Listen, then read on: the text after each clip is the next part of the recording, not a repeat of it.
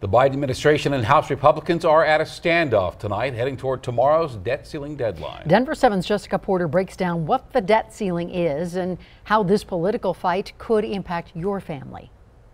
The U.S. is a whopping $31.4 trillion in debt.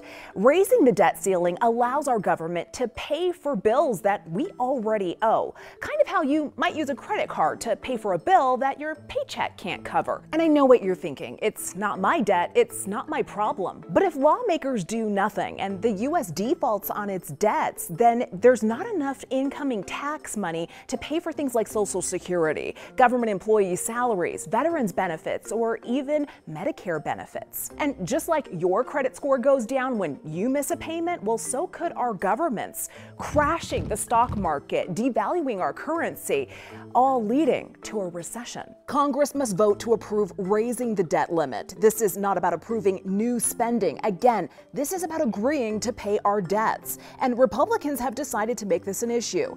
As part of his deal with some Republican lawmakers to become House Speaker, Kevin McCarthy agreed to not increase the debt limit without spending cuts. But Democrats believe a debate over spending should happen during their annual budget hearings, not now. And the White House refuses to negotiate with Republicans. For the most conservative Republicans, not raising the debt limit is a hill they may be willing to die on, meaning for the first time we could default on our debt. Now, don't panic just yet. The Treasury Department has said it will take extraordinary measures to pay our debt until at least early June, meaning this is a battle that could brew for months while our economy is in limbo.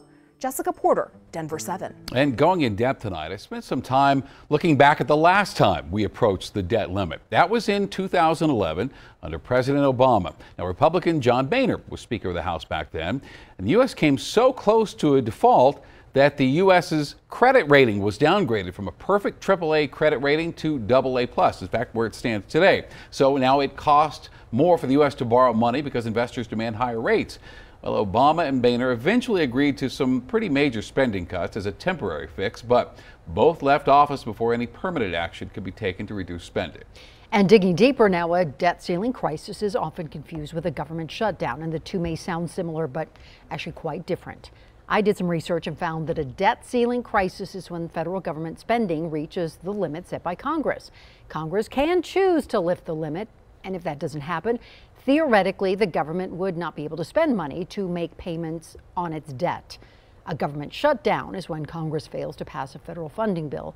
That bill is the mechanism in which your tax dollars are allocated and spent on federal expenses. And without that, nothing gets funded, causing the government to shut down. Well, just last month, Congress passed a $1.7 trillion spending bill to avoid a shutdown.